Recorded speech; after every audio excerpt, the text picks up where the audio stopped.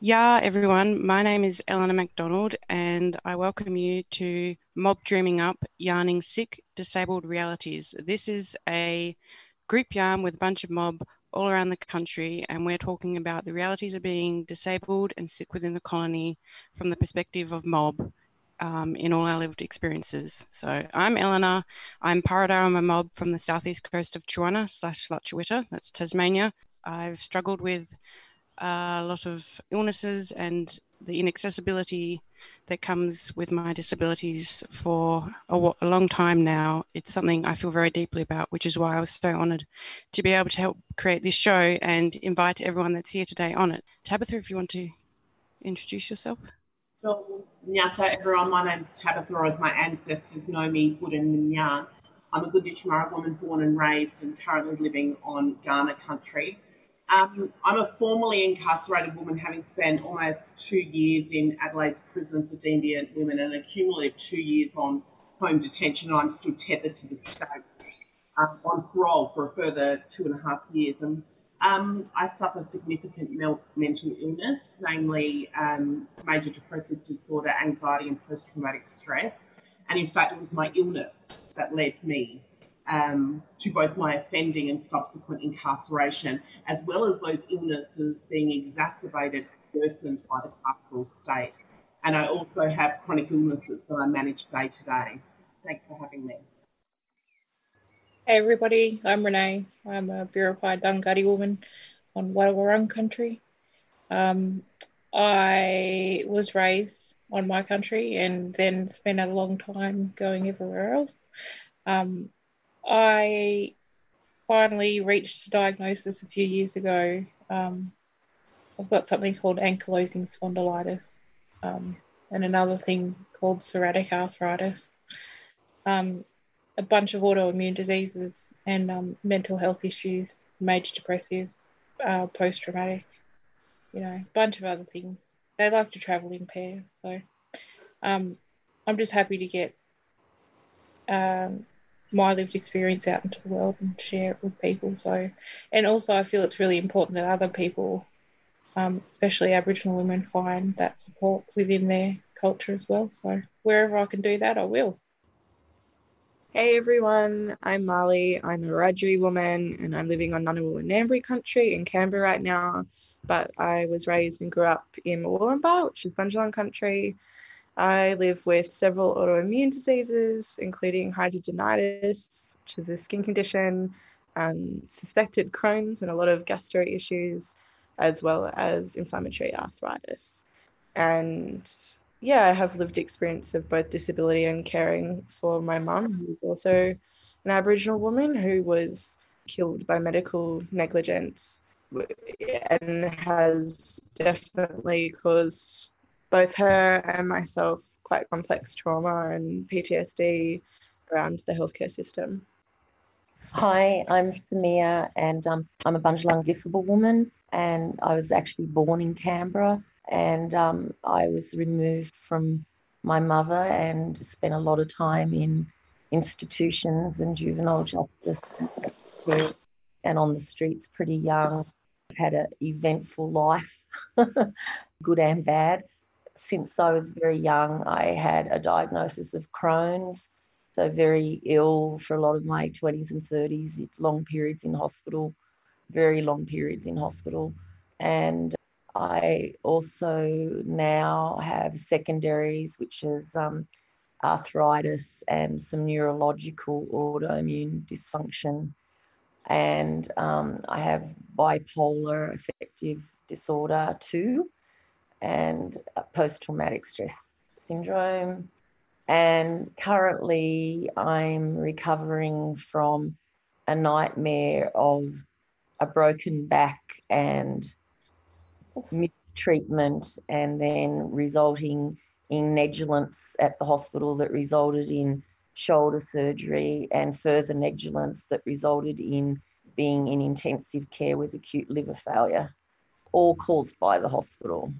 And so I've become pretty much completely disabled and can't walk properly, and sometimes can't word find, and I now can't work anymore. And we were just talking the hospital is completely lying about it, covering up their tracks. And the reason I got poisoned was because they did an incorrect discharge report with someone else's name, information, medications, etc. So they gave me the wrong medication, which nearly killed me. So I'm having a really fun time, not. Yeah. Oh, it's me. I'm Hannah Murphy Walsh. Hannah from Central Victoria, basically. Stumped over to begin describing myself. I mostly operate as a deaf person in this world, but I do have a number of other congenital abnormalities and various health conditions that I think add up to one disabled person. Yeah, well, I didn't say my conditions, but at the beginning, but basically I have endometriosis, fibromyalgia, and gastroparesis, for which I currently have a semi-permanent feeding tube medical device to keep me alive, which was a very long process to obtain, and which I nearly didn't obtain in time because the medical system refused to believe that I was sick and that I couldn't just force myself to eat, in inverted commas. And as a result, I have post-traumatic stress disorder from the trauma of battling doctors who just didn't give a shit. So, yeah, we all have a lot of really important and horrible and what's the word, I guess? Well, yes, important experiences, I can't think of the right word, that are not heard enough. And that's something I'm so excited to yarn about today, because so often how illnesses and the reality of being Black in the colony intersect are just not acknowledged or even talked about enough, even within communities. So I'm really happy that we can do this today. And I think I want to start with talking about the ways in which we are locked out and cut off from the support and connections we need. I don't know who wants to start, so I might just share a bit more about my experience. For example, the racism, even as someone who is white passing, fair, I have red hair, Eurocentric appearing features, it didn't, within the medical system, it didn't matter. Although I, of course, acknowledge that mob who are of darker skin are also discriminated explicitly for that reason, because of the racism within the colony. But I can only speak from what I know of it. And even with my fairer skin, the racism I experienced within medical spaces and the medical industrial complex more widely has been horrific. And I wish I could just escape to country and live there for the rest of my life and never have to go into a medical space again. No doctors, no nurses. Yeah, absolutely. Sorry. No, you go. Oh, I just wanted to mention that one of my first experiences of going to an Aboriginal health centre was really impacted by a white person's view of how, because I just expect to walk in there, because when I grew up, we had all of my extended family were there. You could walk down the street and say, people would know who you are, or, you'd know their cousin or whatever. And I walked into this Aboriginal health centre having just moved interstate and knowing no one. And they were like asking me for, where's my paperwork? And I'm like, well, nobody's ever asked me for my paperwork before. So already, I'm walking in the door and I'm getting these boundaries and these walls put up of I'm already reluctant, to go in there, and because it's having to deal with that, that history that you have of medical stuff, and then to be put with that, I was really taken aback. So I think that put me on the back foot already. Yeah, for sure. And that was, I was like 12 years old or something, and I remember being 12 and having panic attacks. I've got a kid that's that age. And I'd had an experience of I was home alone and the cops knocked at the door and came in and raided my house when I was there alone at 11 or 12 years old. And I remember just sitting on the couch, just feeling like I was going to die because I was just so panicked about this.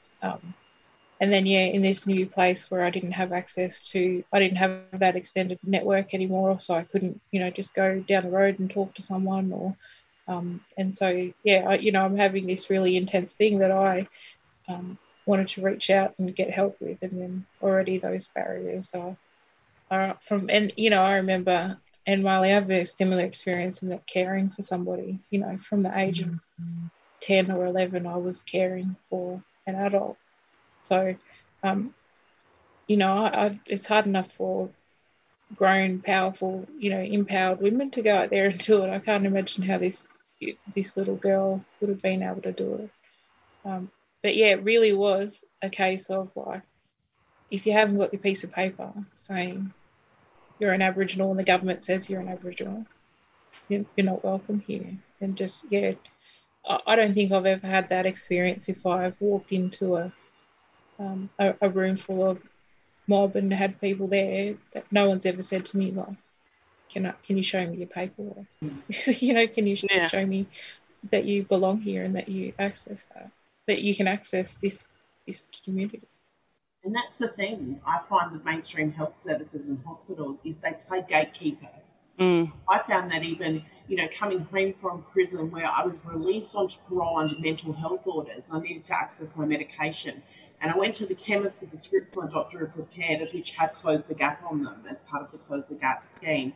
And I'm a fair-skinned woman as well. And immediately he said to me, well, where's your card? And I said, what card? And he saw your card that says you're Aboriginal. So Bros, we don't do those these days. He would not Bizarre. So there's me coming home from a really traumatic 2 years inside where you're absolutely brutalised and have subpar healthcare, if you could even call it healthcare, coming out on mental health orders, not being able to access my medication. And, he refused to give me my medication until he could get in contact with my doctor to confirm that I was Aboriginal.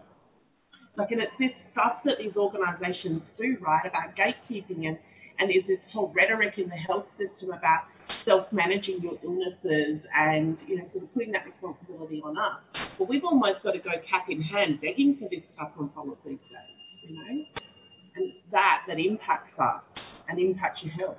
Yeah. Yeah, the card line, I tell you.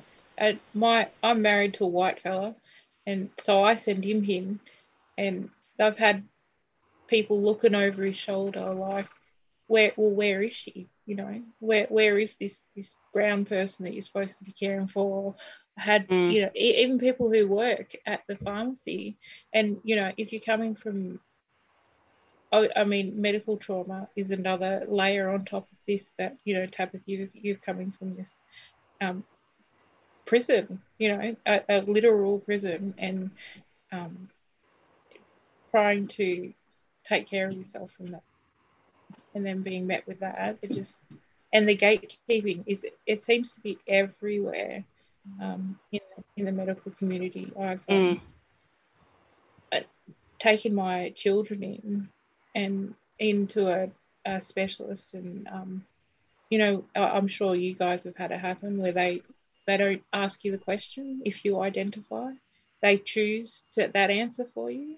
And that's one of the most insulting things for me, that you don't get to choose that answer. I get to identify, and especially I know maybe some of you might relate to it, that because you can pass as white, I find that it's more important to introduce my culture into that situation, because for me it's like they win if you don't say this is what I'm entitled to. This is what you're giving to me. This is what you need to do for me. You know, it's like forcing their hand into doing that. Yeah, it really is. It really is some kind of motivation to keep blackfellas off of their list somehow. Yeah. I every time I have to call into the hospitals around here, which is a nightmare already, they always just go ahead and assume, like when they're doing that check off of these are your details, please confirm or deny. They always just go.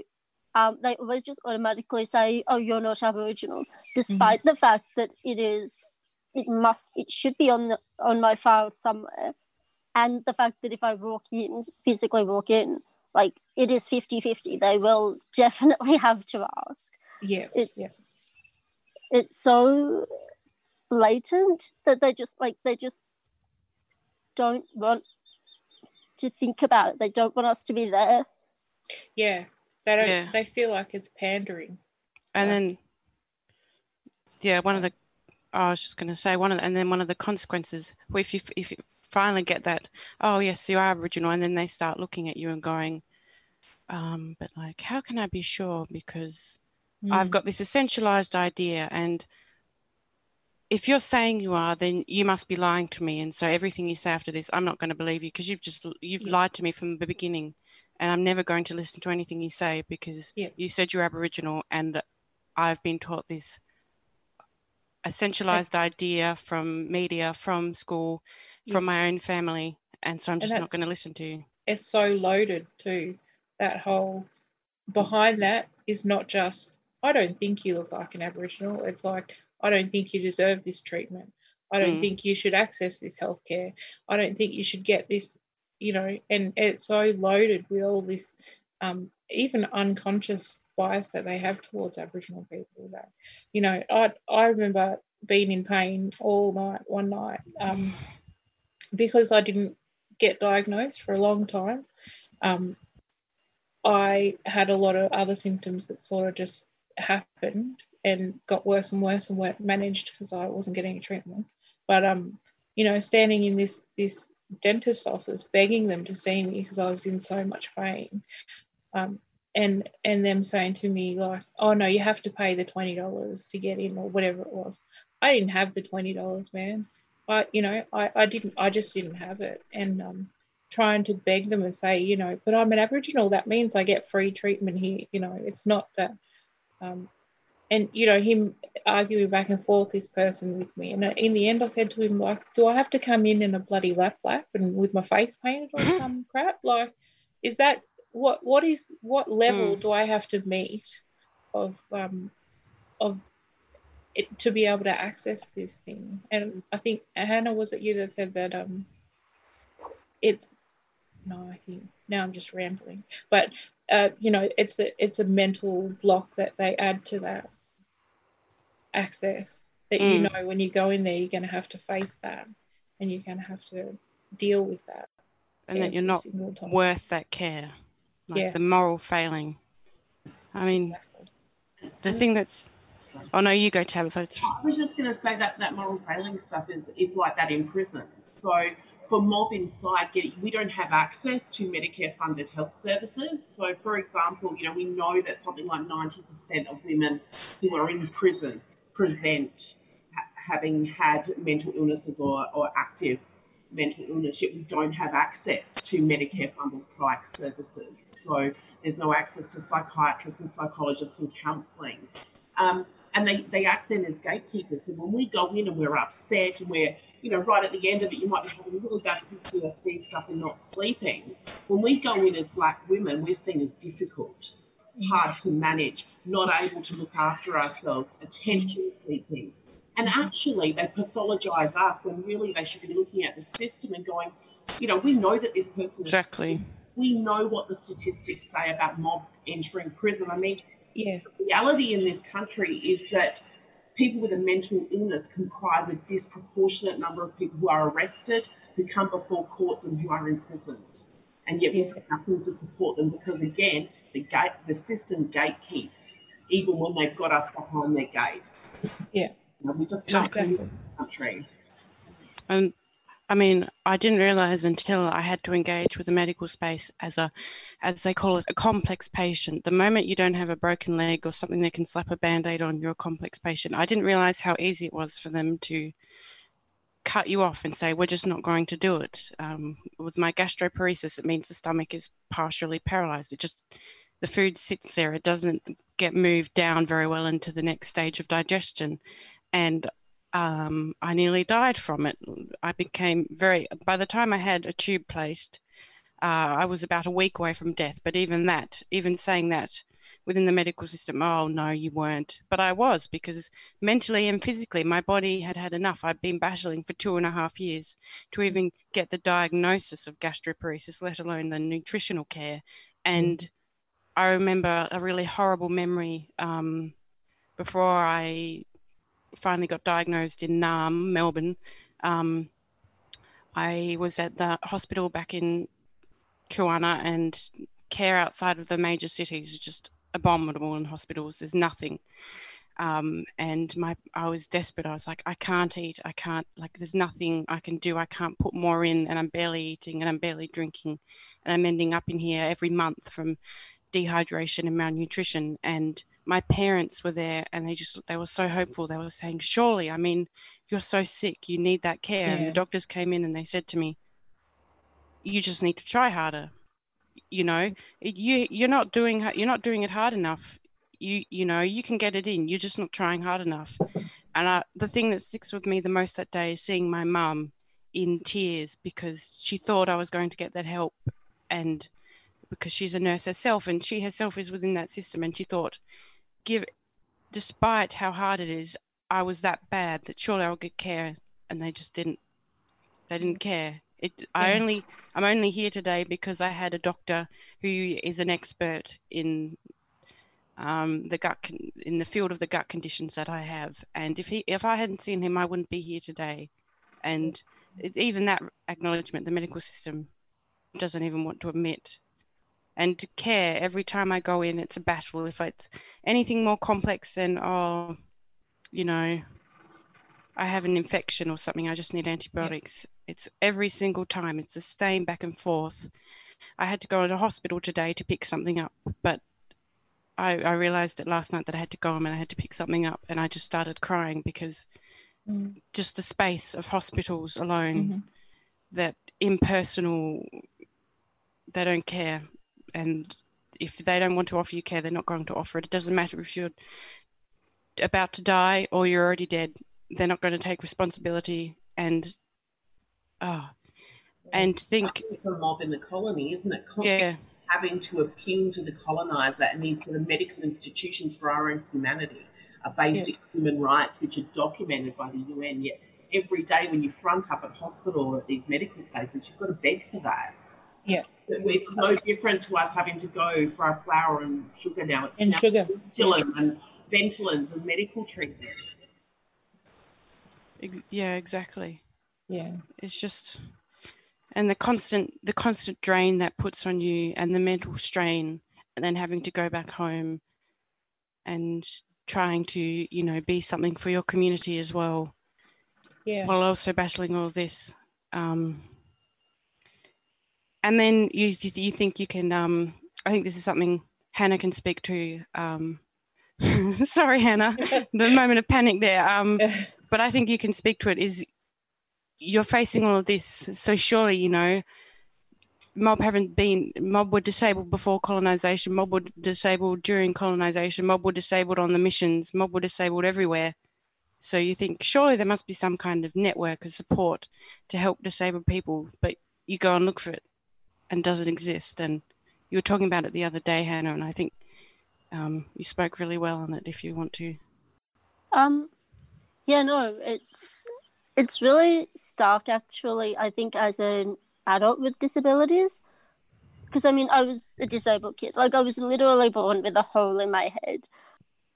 So, like, right from the beginning, it was sort of very clear that I had to be fairly able. Like, I could be different. Different is fine. Different is very accepted. But not being able to physically match up to other people is still scary. There's still like a lot of fear that I think there's a lot of fear of the sick person, but there's also a lot of fear of the consequences of what sickness, perceived sickness can bring.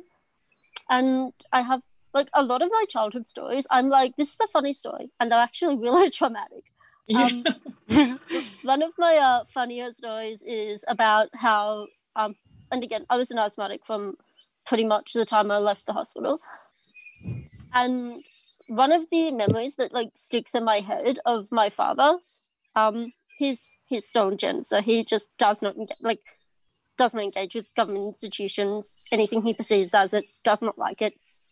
And I remember once I must have been using my inhaler more than normal, just like a little Ventolin puffer. And I remember him saying that it wasn't good that I was using it so many times because I might become addicted, and when I need it later, it's not going to be there. And I know that like this sort of scarcity mindset around, you know, supplies to blackfellas and our health is just, yeah, like, and that threatening of that as well, like the constant threat of this can be taken away from you if you become the difficult, quote unquote difficult black woman.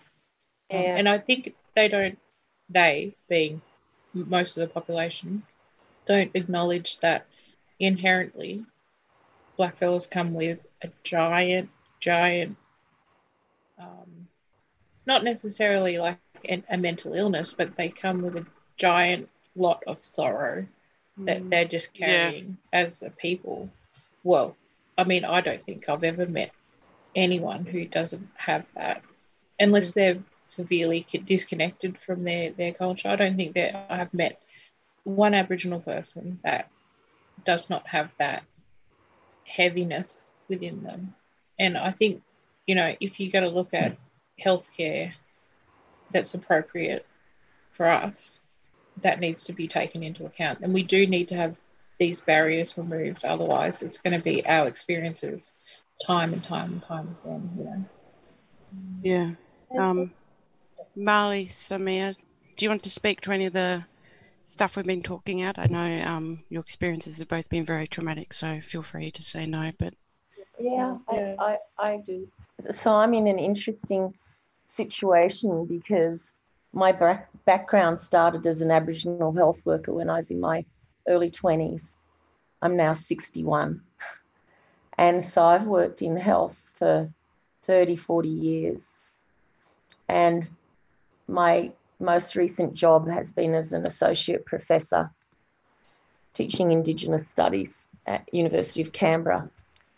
But before that, it's all been in health, population health, public health, Indigenous health, HIV medicine, et cetera, community health. And my last job before this one was teaching Aboriginal health to medical students.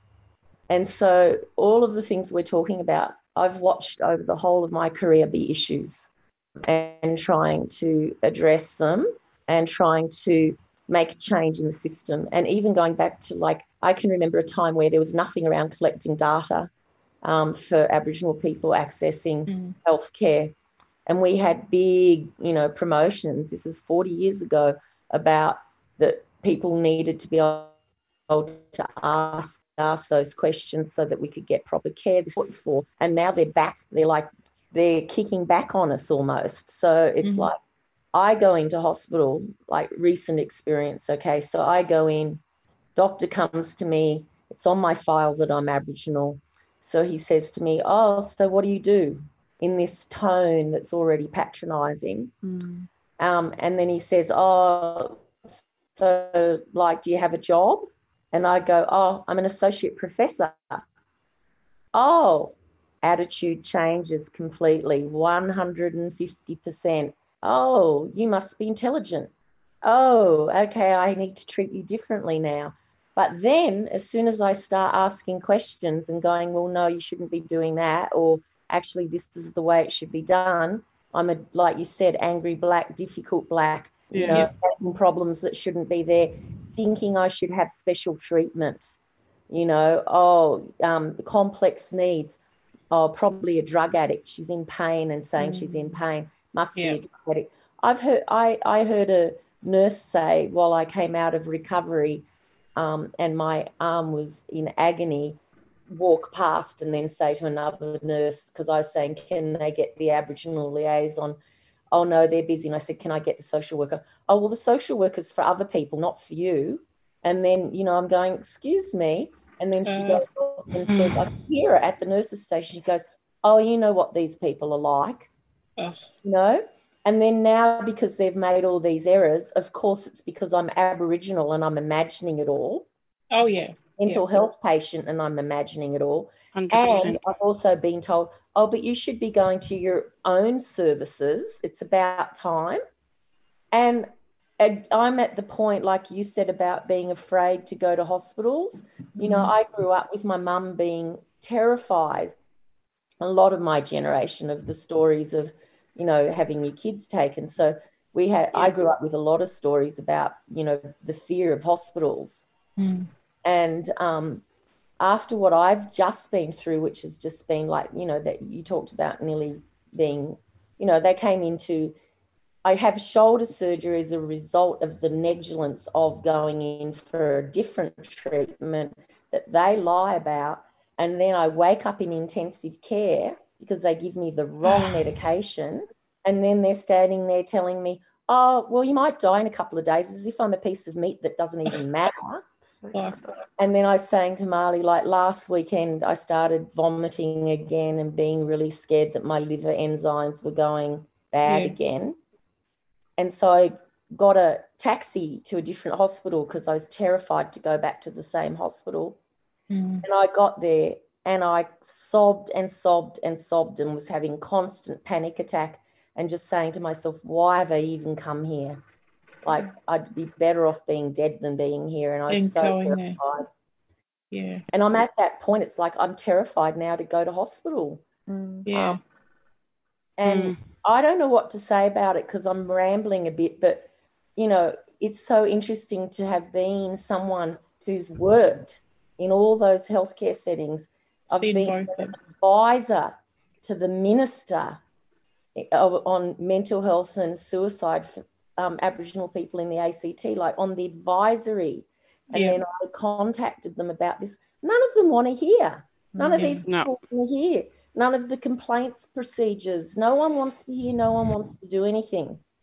So I think what is happening here, even though I didn't know it was going to happen and I was going to be a part of it, is really important because unless our lived experience starts being heard as a group, no one's ever going to take it seriously.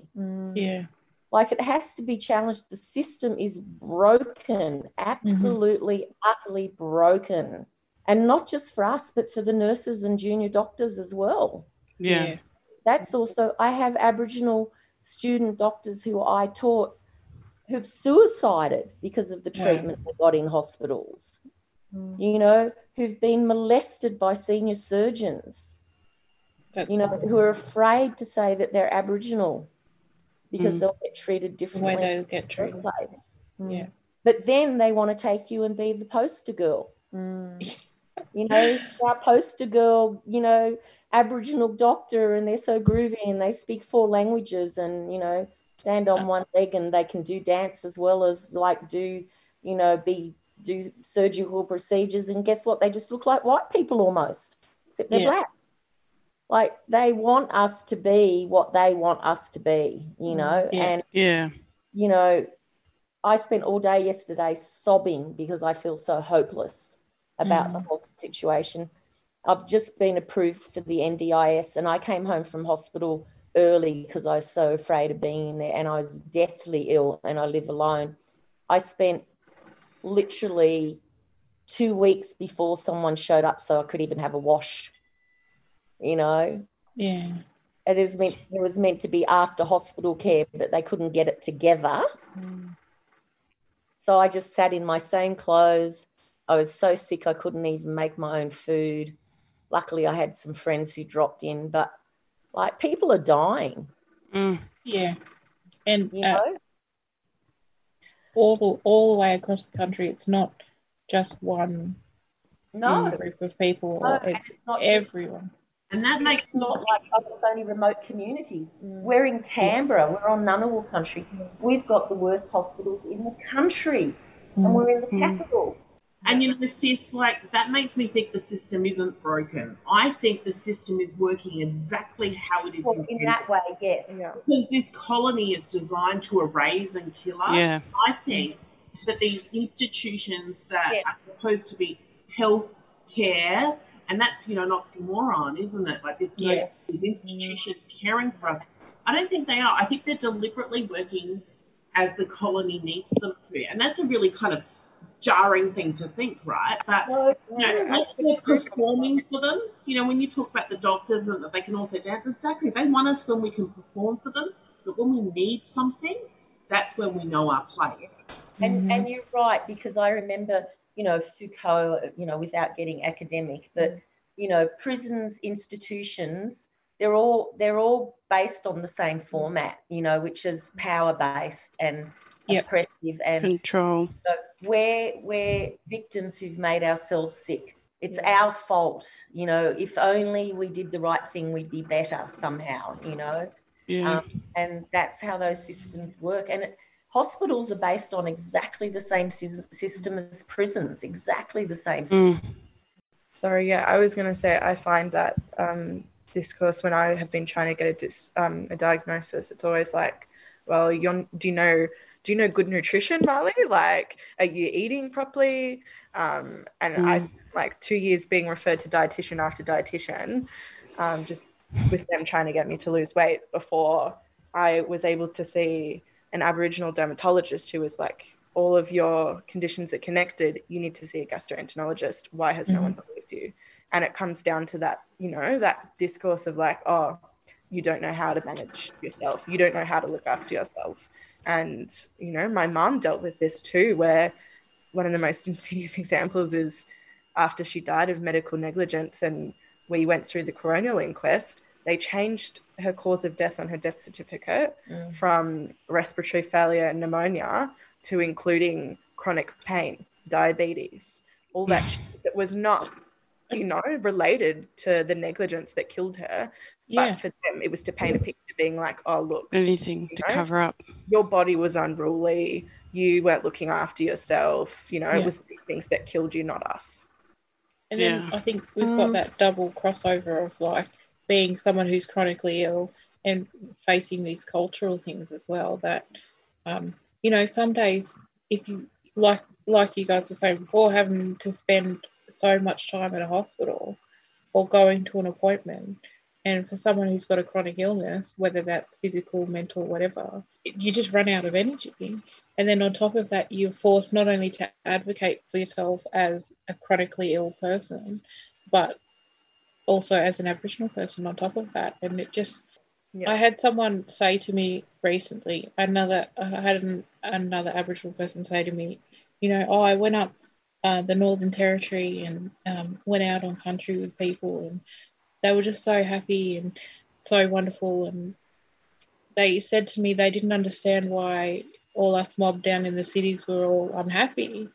And I said, well, mate, if I had freedom to go out on country whenever I felt like it and was surrounded by my community, I'd be happy as Larry as well. And, you know, we'd have so much more of that, those things that nourish the other part of us that is not just, you know, your gut has this inflammation, or, you know, your spine is wrong with this. So if we had those things, I'd be pretty happy about that too. Like, and it's just, it seems like we're running a race with no legs, you know.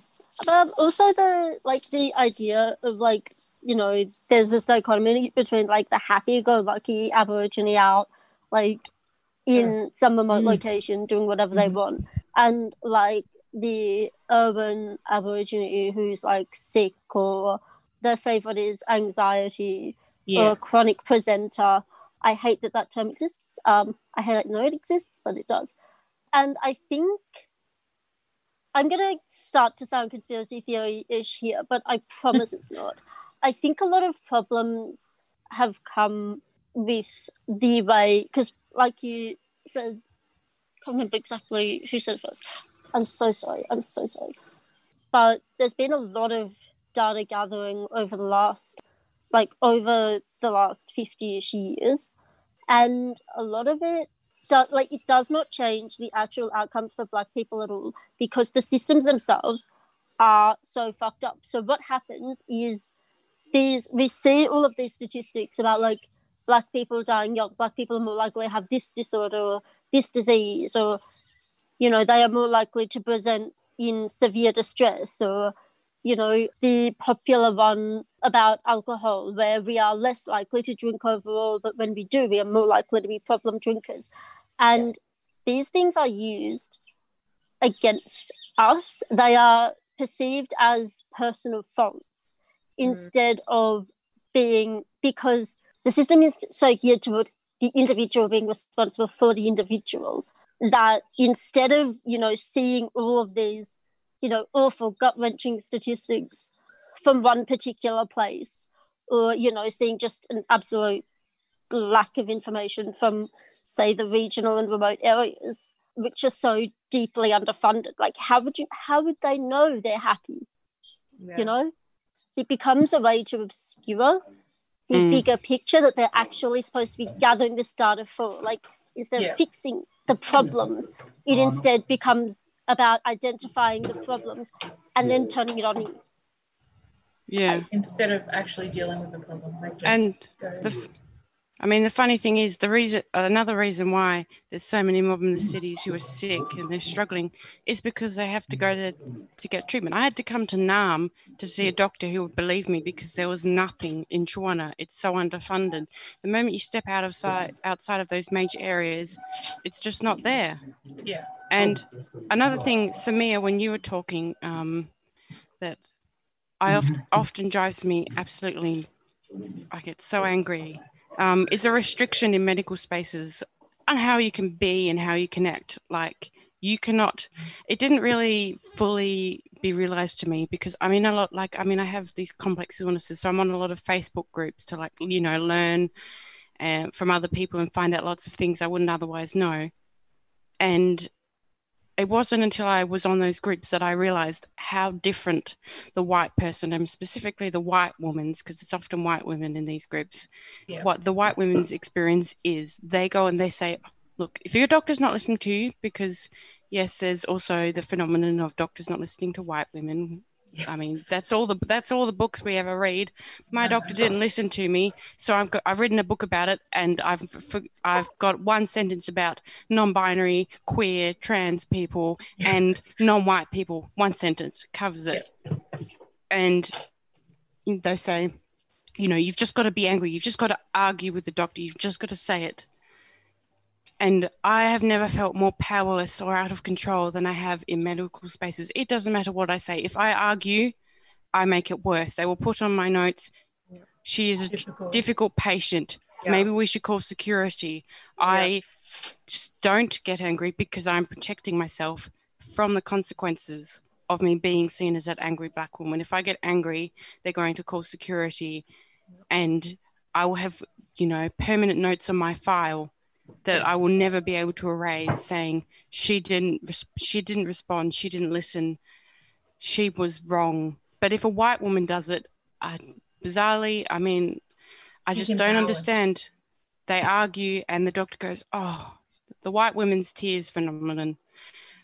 Oh, of course, sorry, yes, you're upset. And when a white woman is emotional, they say, oh, yes, you're upset, I understand. When a Black woman is emotional, or a Black person, a non-binary person, or gender fluid person or a Black man is emotional, they say, that's why you're sick. You're sick because of whatever mental thing you've got going on.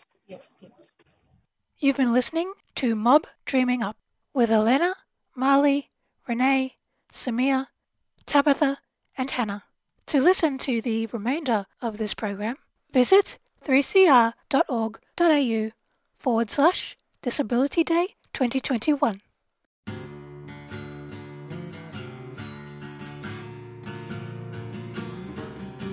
3CR Community Radio, 855 AM.